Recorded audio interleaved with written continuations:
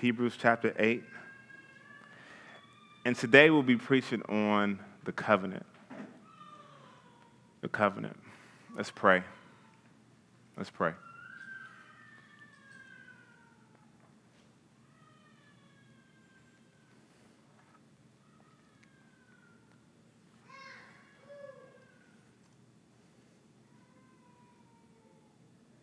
Dear Heavenly Father, we come to you today as your sheep, asking you to feed us by your word.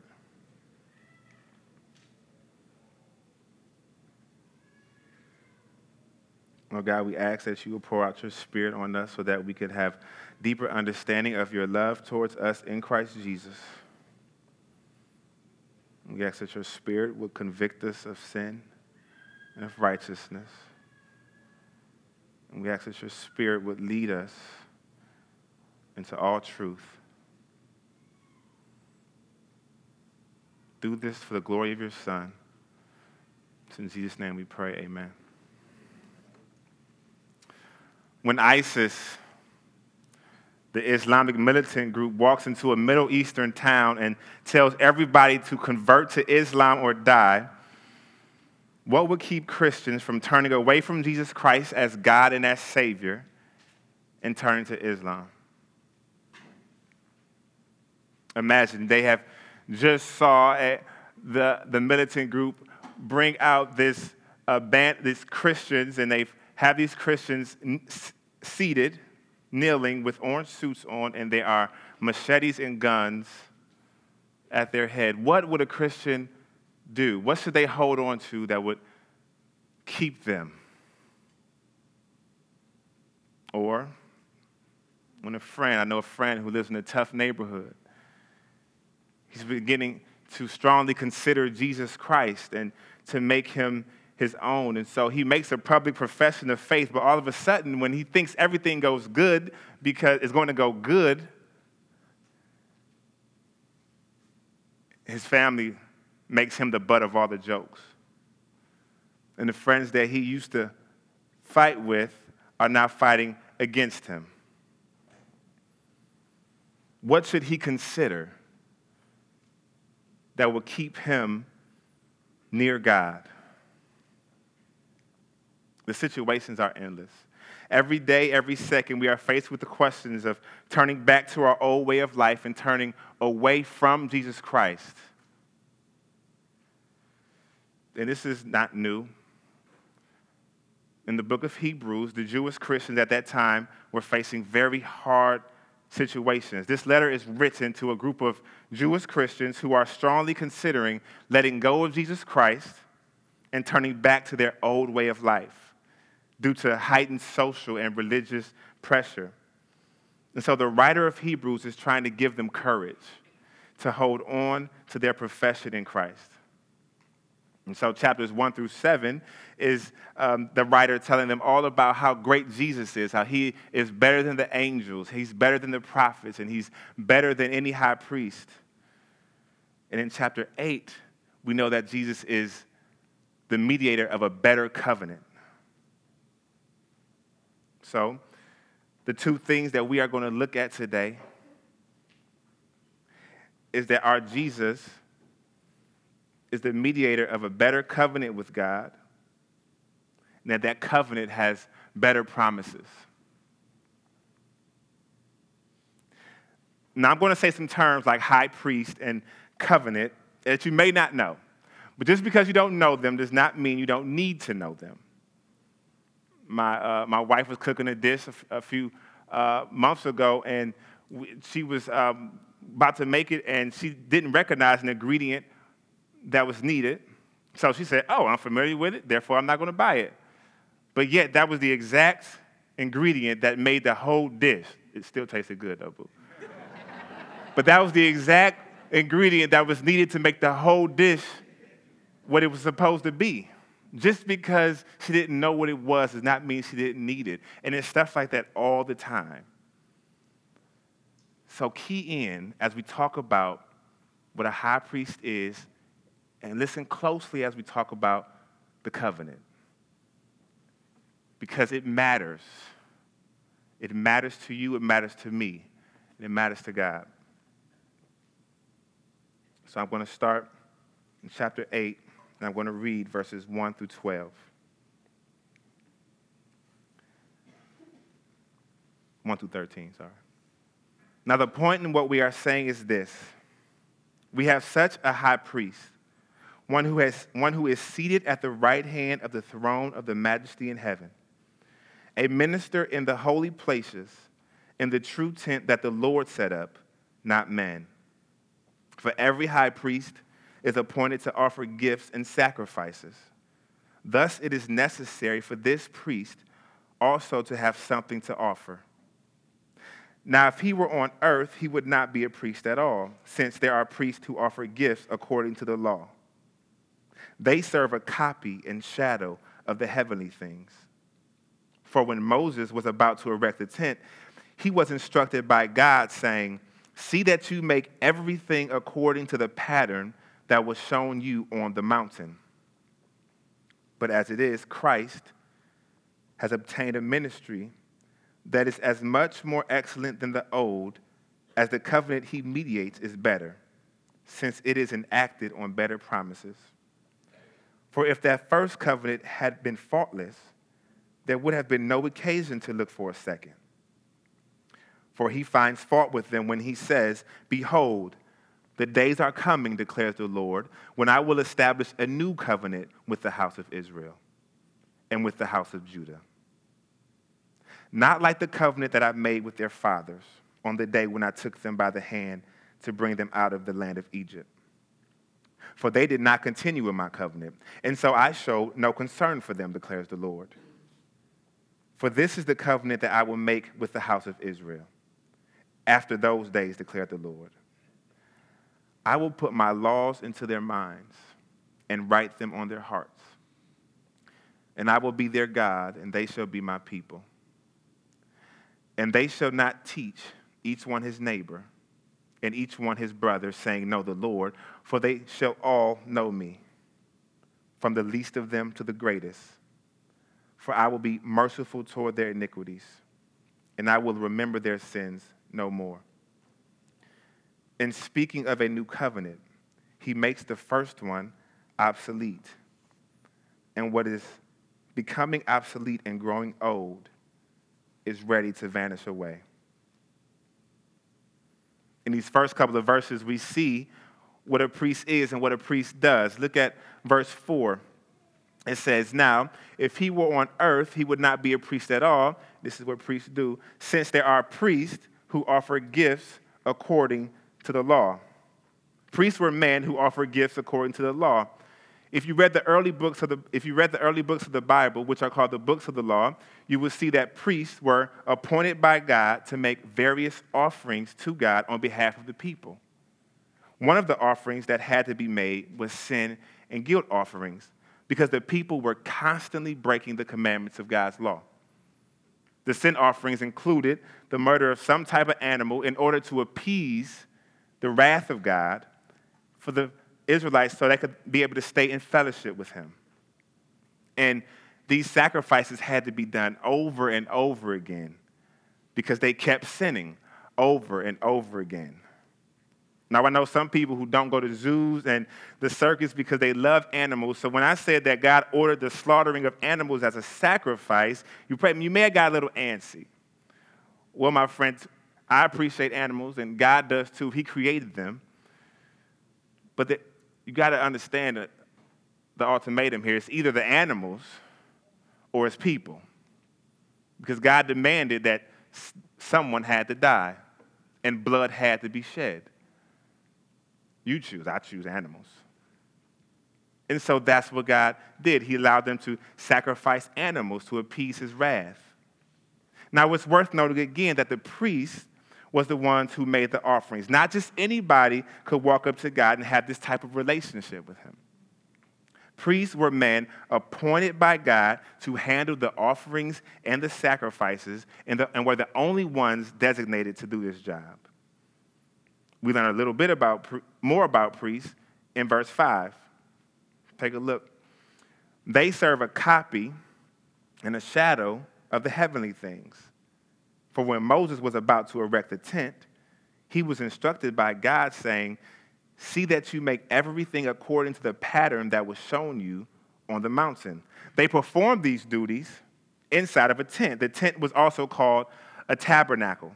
And just to paint a little picture, there's a courtyard, and then there was the tent, and then inside the tent there was a holy place, and then inside of that, past the holy place was a most holy place. And it was at the most holy place that the presence of God would dwell and sit upon this mercy seat, this throne, and that's where the priest would be able to make sacrifices and prayers and offerings to God.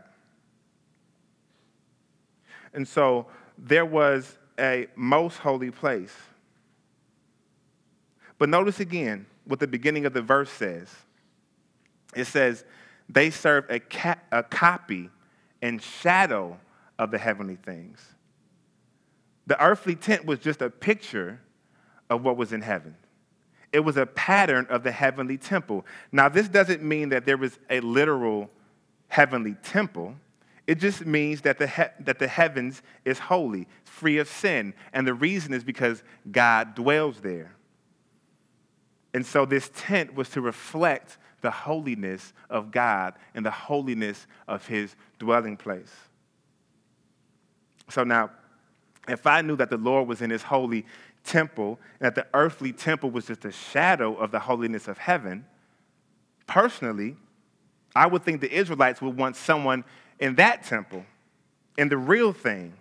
I would want somebody as close to God as possible, working on my behalf. And that's what the writer of the Hebrews is telling them. Verse 1, it says, now the point in what we are saying is this: we have such a high priest, one who is seated at the right hand of the throne of the majesty in heaven, a minister in the holy places, in the true tent that the Lord set up, not man. Now I'm going to work through these verses backwards, but we're going to see in these verses what makes this high priest so great. It says, a minister in the holy places, in the true tent that the Lord set up, not men. Now we all know that the Lord is greater than Moses, and what he does has more glory than what Moses does. So when it says the high priest is in the temple built by the Lord, this is showing that this priest is higher than all other priests.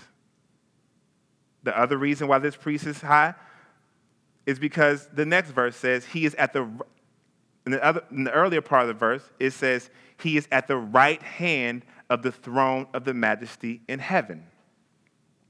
Now, before I go any further, remember, God is omnipresent. God is spirit. God does not have a right hand. God does not have a left hand. This is a term used to illustrate power and honor. This great high priest is great as at the right hand of God, showing how much honor and power he has. It shows that he is not just a mere servant in the tent, but he has power over the tent. And lastly, what makes him the priest of all priests is what we see earlier in the verse. It says he is seated. Remember, I said that the priest had to make offerings continuously. And this meant that they could not sit down. As a matter of fact, in the earthly tents, there was no seats located in the most holy place for the priest to sit. And yet this priest is seated in the heavenly temple at the right hand of God, no longer making sacrifice for sins. Now, who is this great high priest in this temple? Well, we're told in Hebrews chapter 1, verses 1 through 4, so you can turn there really quickly. Hebrews chapter 1, verses 1 through 4.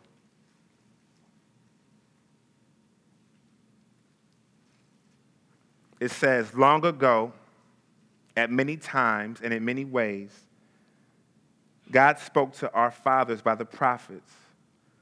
But in these last days, he's spoken to us by his Son, whom he appointed the heir of all things, through whom also he created the world. Verse 3, He is the radiance of the glory of God and the exact imprint of his nature. And he upholds the universe by the word of his power. After making purification for sins, he sat down at the right hand of the Majesty on high. Verse 4, having become as much superior to the angels as the name he has inherited is more excellent than theirs. The eternal Son of God, the Lord Jesus Christ, is the one who is now seated at the right hand of God. He is the high priest. What the priest kept trying to do over and over every day, every year, Jesus, the Son of God, did finally when he offered himself on the cross. See, this is the problem with Orthodox Catholicism and Orthodox Judaism. They still operate as though they can do enough sacraments and rituals to earn God's favor, and that is just not true.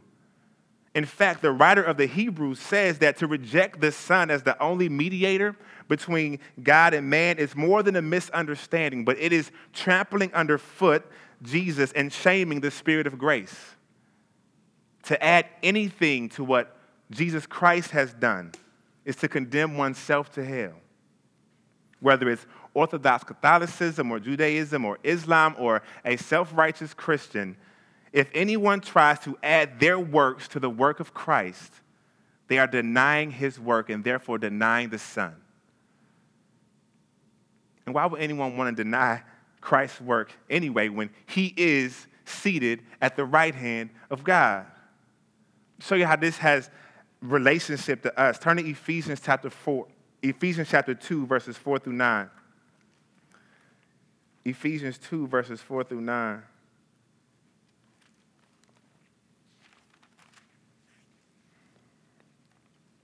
It says, but God, being rich in mercy because of the great love with which he loved us, even when we were dead in our trespasses, made us alive together with Christ.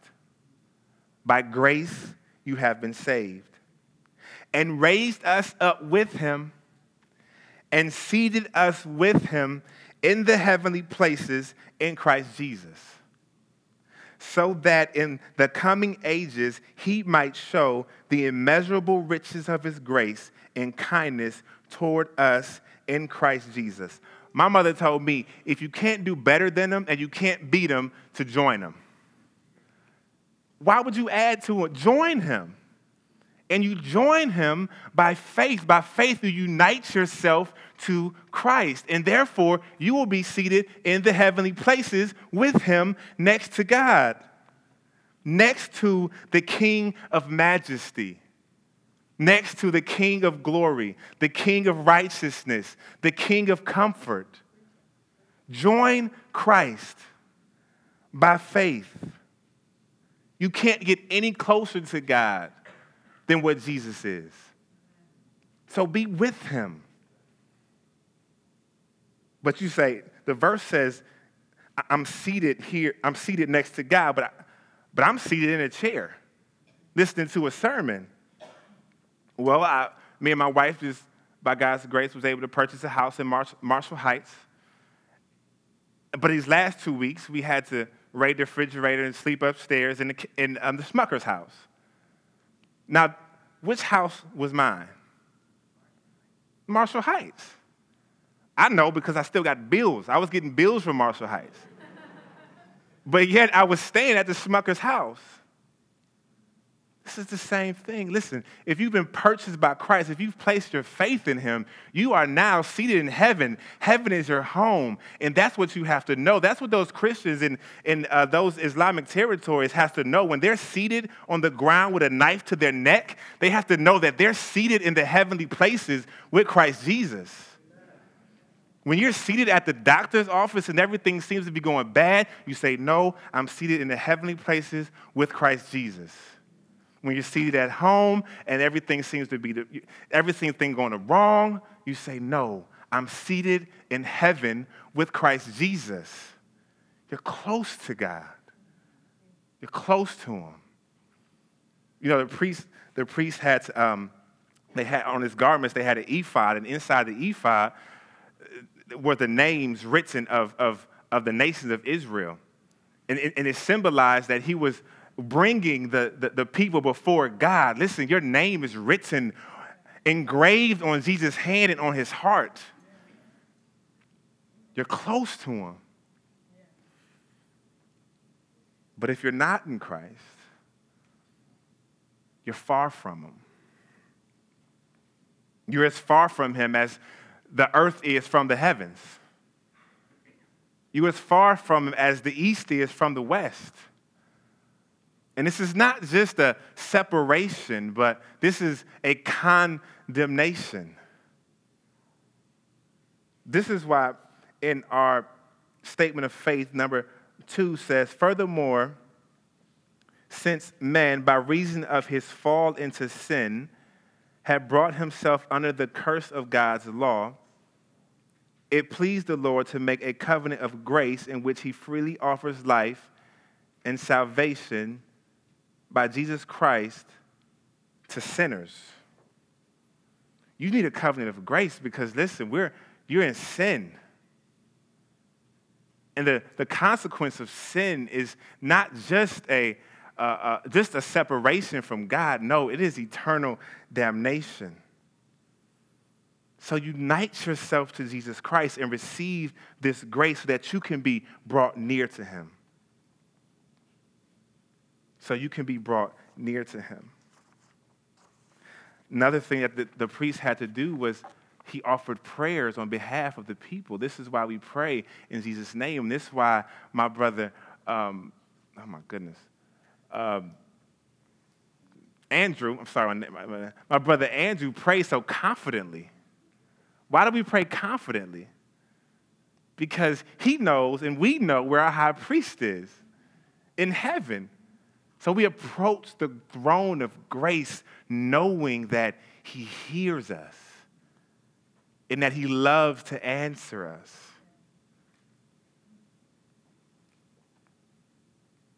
But Jesus Christ did not just purify us from sins, but he also did something else. He brought us into a better covenant with God. He brought us into a better covenant with God. Look at verse 6. It says, but as it is, Christ has obtained a ministry that is as much more excellent than the old, as the covenant he mediates is better, since it is enacted on better promises. Jesus Christ died for our sins, and then he also brought us into a better covenant. See, God is not merely interested in having casual relationships with people. He is not okay with having relationships with no commitments and no oaths and no vows. No, God is intended to be in a relationship that matters, a relationship that has obligations and requirements. And this type of relationship is called the covenant. For a good time in my life, I used to say that I had a personal relationship with God. And all that really meant was that I had God on my own terms. But that's not how God operates. God makes the terms. God makes the laws, and God runs the show, and therefore you have to fall in line with God's will. And so God makes covenants with people.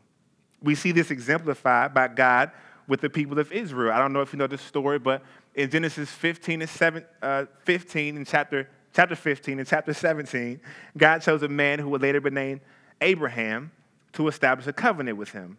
And it was through Abraham that God would create a covenant people named the Israelites. And the Israelites would be a people that God would bless and therefore display his glory to the world. You know, kind of like when people give to charities and they do so just to show how much money they got. I'm not saying nobody here does that. But they do it to show off their glory and their riches. Well, God does it in a much more holy, much more righteous, much more genuine way. He chose the Israelites as his covenant people so that he can display his glory, the riches of his grace, the riches of his mercy, the riches of his love to the world. And he kept the Israelites. One of the mysterious ways he displayed his glory to the world through the Israelites was by directing them into slavery in Egypt and then delivering them after 400 years.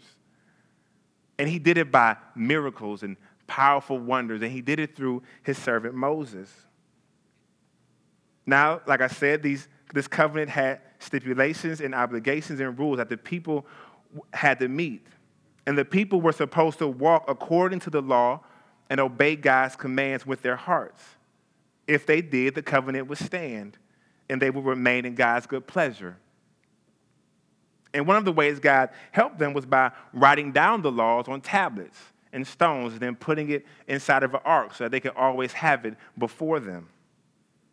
And another way that God would help them was by, once again, giving them priests so that they could teach the people about the laws. But if anyone knows the history of the Israelites, you know that they constantly, continuously broke the covenant of God. Look at the following verses 7 through 9. For if that first covenant had been faultless, there would have been no occasion to look for a second.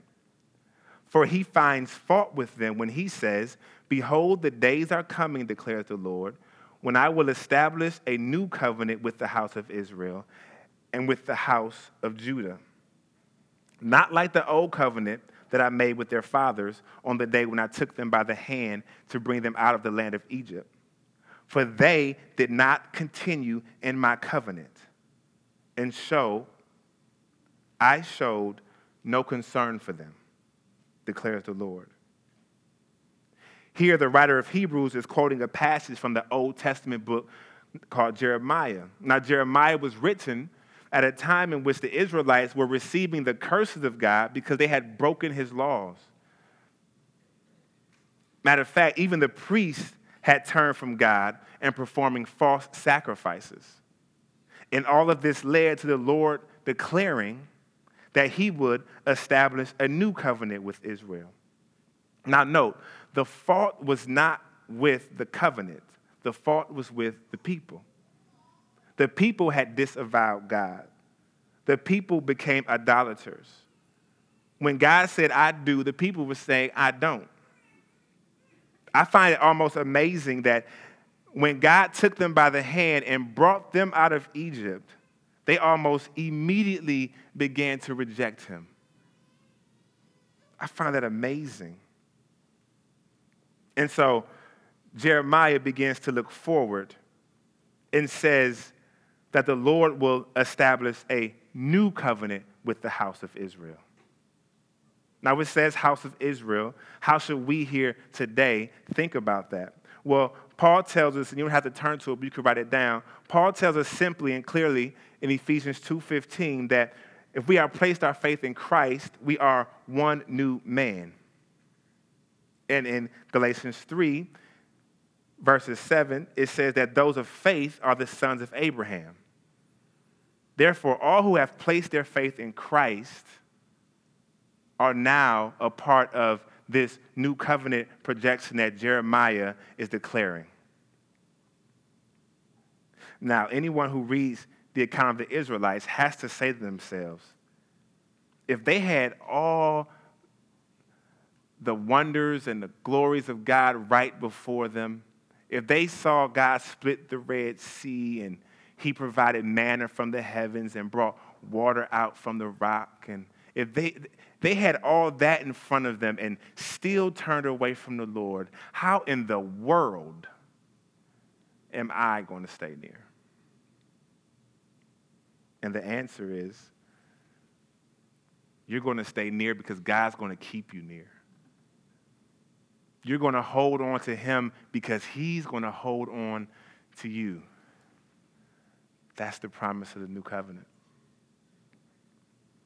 I read a statistic that said that the recidivism rate for people who have gone to prison and returned home is 70%.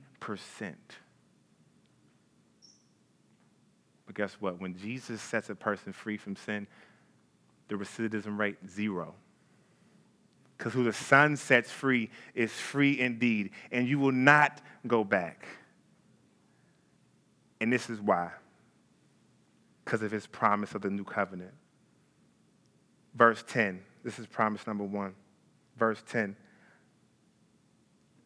the end of verse 10 says, I will put my laws into their minds and write them on their hearts. You see, in the Old Covenant, the law was written on tablets of stones and then placed in the ark, as stated earlier. The law was external, therefore, and was brought to them. But in the New Covenant, the law is going to be internal and written on them. It was going to be tattooed on their hearts. Paul says, when speaking to the Corinthians, he says, and you show that you are a letter from Christ delivered by us, written not with ink, but with the Spirit of the living God, not on tablets of stone, but on tablets of human hearts. In the new covenant, the Spirit of God would be on people's hearts so that his people would never be able to shake it, and so that his people would continue to walk in his ways. The person with the law on their hearts cannot take sinning for too long without feeling anguish within their souls. I was doing a membership interview recently, and we were recounting how at our last church, we heard this statement while we weren't members, that if you don't consider or try to be in meaningful relationships within a church, or if you don't try to be a member of a church, you might need to reconsider if you're a Christian. And I was like, whoa. I'm a Christian. But then when he showed me that it's what it talks about in Hebrews, that we should not forsake the assembly of ourselves together, and how it talks about we should submit to leaders, then that law began to be, I was like, oh my goodness, we needed to submit to that. And so we became members of a church. It wasn't because of the pressure from the pastor. It wasn't because from the pressure from the church. It was because the Holy Spirit was written his law on our hearts, and so we couldn't shake it. And that's how we all are. If you are a Christian, you cannot wallow and sit in sin, and you cannot enjoy it. Now, we're not going to be perfect, but it's going to be an all-out war. You heard what Paul said in Romans 7, right? He said, I have a desire to do what is right, but not the ability to carry it out. For I do not do the good I want, but the evil I do not want to do, I keep on doing. This is a battle. But the good thing is now you're on the right side of the battle lines. The victory, we know the victory is now ours because we saw what Jesus Christ did in the flesh. He condemned sin in the flesh so that now we're going to be brought to God. Jesus Christ has made sure of that. So keep on fighting against sin and know that the reason this sin doesn't sit well with you is because the Spirit has written the law on your hearts. And he's keeping you. This is why David prayed, create in me a clean heart and to renew a right spirit in him. Because this is new covenant language. He knew it was not because the woman was pretty or because his wife wasn't showing him enough attention. It was because he had a wicked heart that he sinned. And therefore, he wanted it changed. He wanted it new. He wanted to be a new being. And that's what Jesus Christ does. He writes the law on our hearts. And if he writes on our hearts, he's keeping us because it's out of our hearts that we talk and we walk. So we know we're kept because he's going to write it. He has written it on our hearts. Promise number 2, it says, continue in that verse, and I will be their God, and they shall be my people. Now, this promise somewhat flows from the first promise. You see, Christianity is not just a religion of morality, though morality is involved. Christianity is about a relationship with the true and living God. The reason we walk according to his law is because we are his people and he is our God. We are his treasured possession. Treasured possession. There is nothing worse than being in a one-sided relationship. You calling that person and them barely answering. You excited to see them, they sad to see you. It's almost like a chore for them to be your friend, like they doing you a favor. But that's not the case with God. He owns his people. In the new covenant, there will never be a time when he says, he's not my daughter or he's not my son. He'll never be embarrassed about you. You're his. Now, if you're being a bad child of God, he will discipline you and then bring you near. If you are a broken child of God, he draws close and he comforts. If you are a broke child of God, he gives you himself. He gives you himself. He has everything in himself that will ensure that you are his people. And he does that because he declares himself to be your God. If you're not a believer, listen to what's going on here. This is the best relationship you could ever be in. I've heard many conversions of when a person who was unwanted by friends and unwanted by their jobs and unwanted by their families, they opened up the scriptures and found themselves wanted by God. So if you're an unbeliever today, if you have not professed faith in Jesus Christ, please know that you are wanted by God. You are wanted by God. There is a bounty on your head. And he's going to find you. Now, when he finds you, will you have a closed fist, holding on to your sinful ways, holding on to the wretchedness of your heart? Or will he find you with open hands, reaching out and clinging to Jesus Christ and letting this world fall away? Open hands, open your hands, submit your soul, submit your life to Jesus Christ and latch on to him. And you latch on to him, he will be your God forever. And you will be his child forever. And you will always be wanted.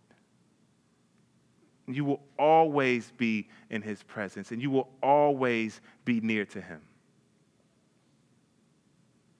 Now, if you are a believer, if you've trusted Christ, but you've made a mess of things in your life, I mean, really made a mess, and you are currently bearing the consequences of it, accept the discipline of the Lord and know that it is because he is your God that he is disciplining you.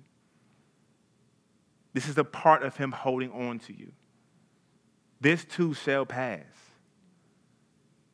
And friend, if you are in truly awful circumstances in your life and you can't immediately trace any sinfulness directly related to that circumstance, know that one of the ways that God holds on to his people is through trials. And so allow yourself to go through this storm and hold on to God because he's holding on to you and he is perfecting your faith. And if you're in a good season right now, everything seems to be peaceful. Know that God gives these seasons for his glory. And you are his child. And for the edification of those around you.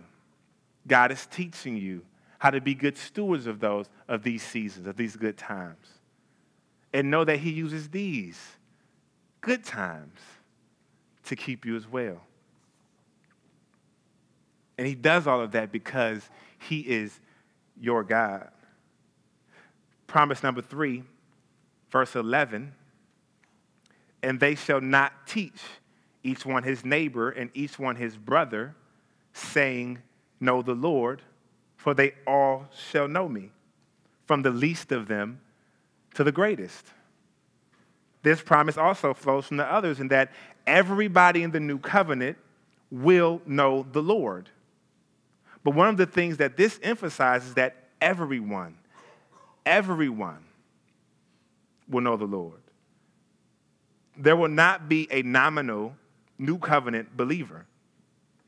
There will be no one who draws near to God with their lips, but their hearts are far from him. Everyone will know him.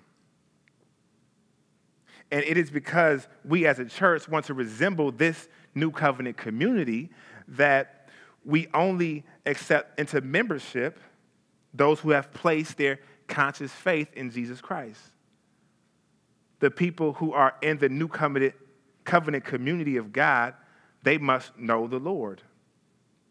And this is also why, if over time a person in membership begins to live and enjoy a life of sin, which may reflect that they don't know the Lord, this is why we would then practice some sort of church discipline after prayer and patience.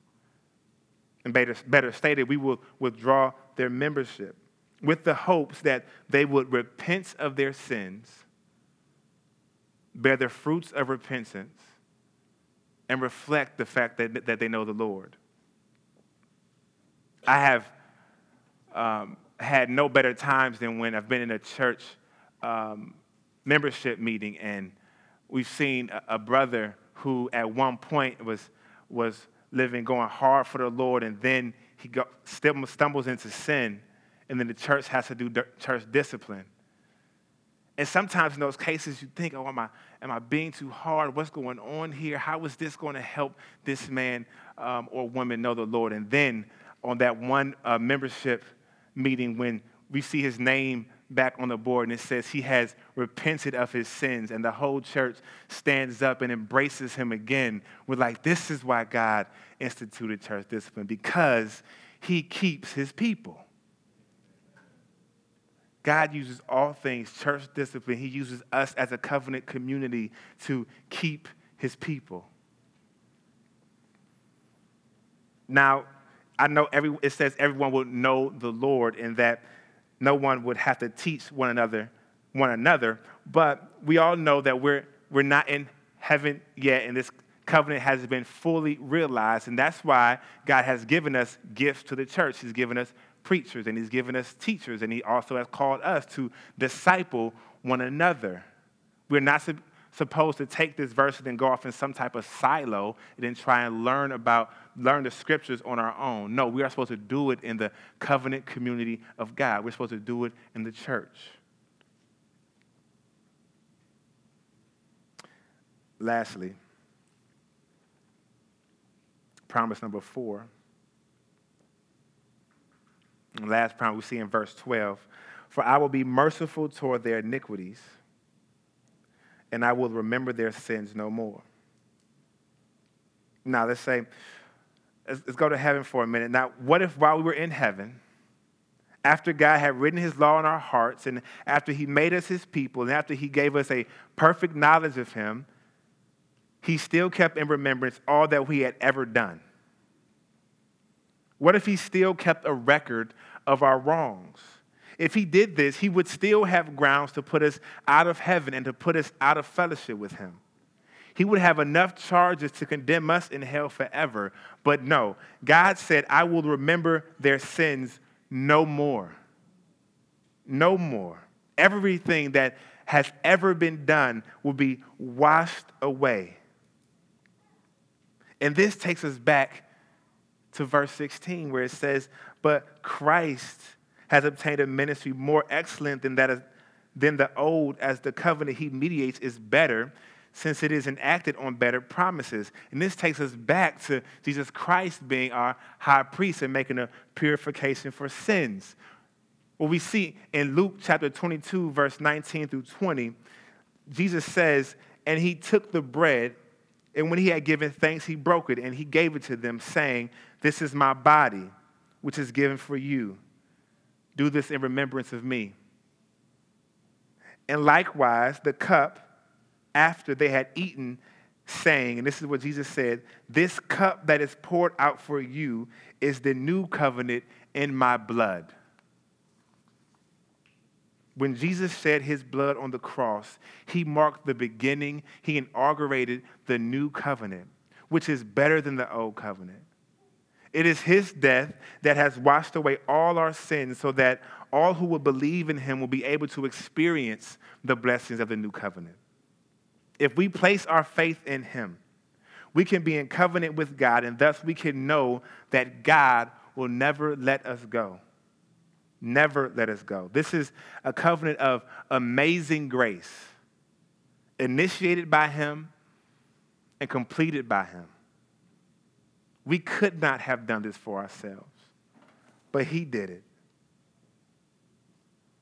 Verse number 1 in our confession said, the distance between God and his creator man is so great that although men, endowed as they were with reason, owed obedience to him as their creator, yet they could never have obtained to life as their reward had not God, in an act of voluntary condescension, made this possible by the making of a covenant.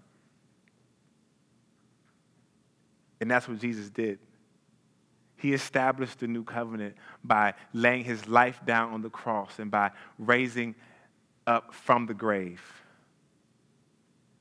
This is why verse 13 says, in speaking of a new covenant, he makes the first one obsolete.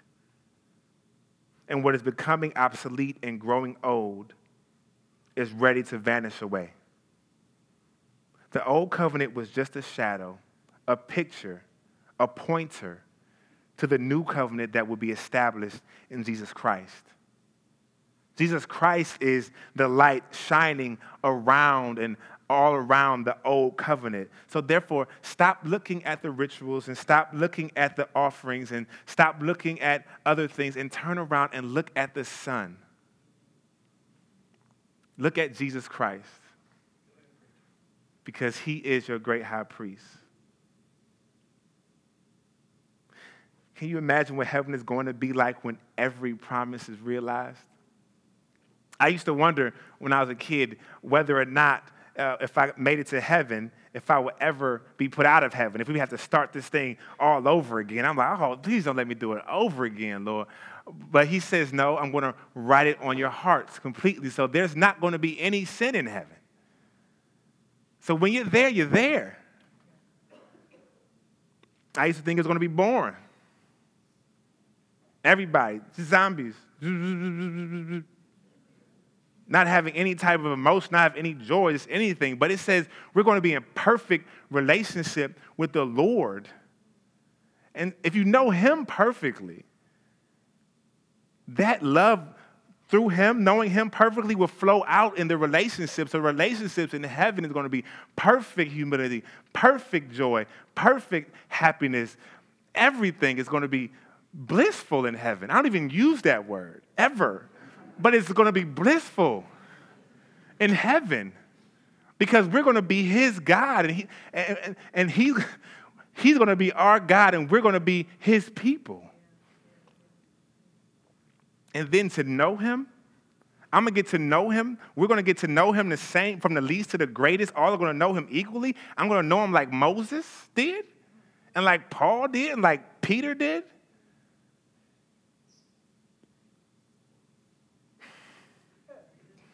To know him, to see his face is what we long for. And if you're not a believer, that's what you're longing for if you don't know it. You're longing to see his face because he is everything that you want and need.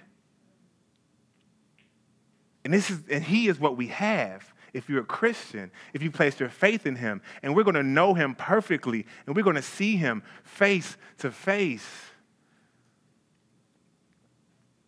And we're going to be his in eternity forever. And how do we know this will happen? Because we have a great high priest, and we have great promises in the covenant. And both of them together says what? Says, I'm going to hold on to you. I'm going to hold on to you. He's holding on to us. If you're not a believer, would you let him hold on to you? Let's pray.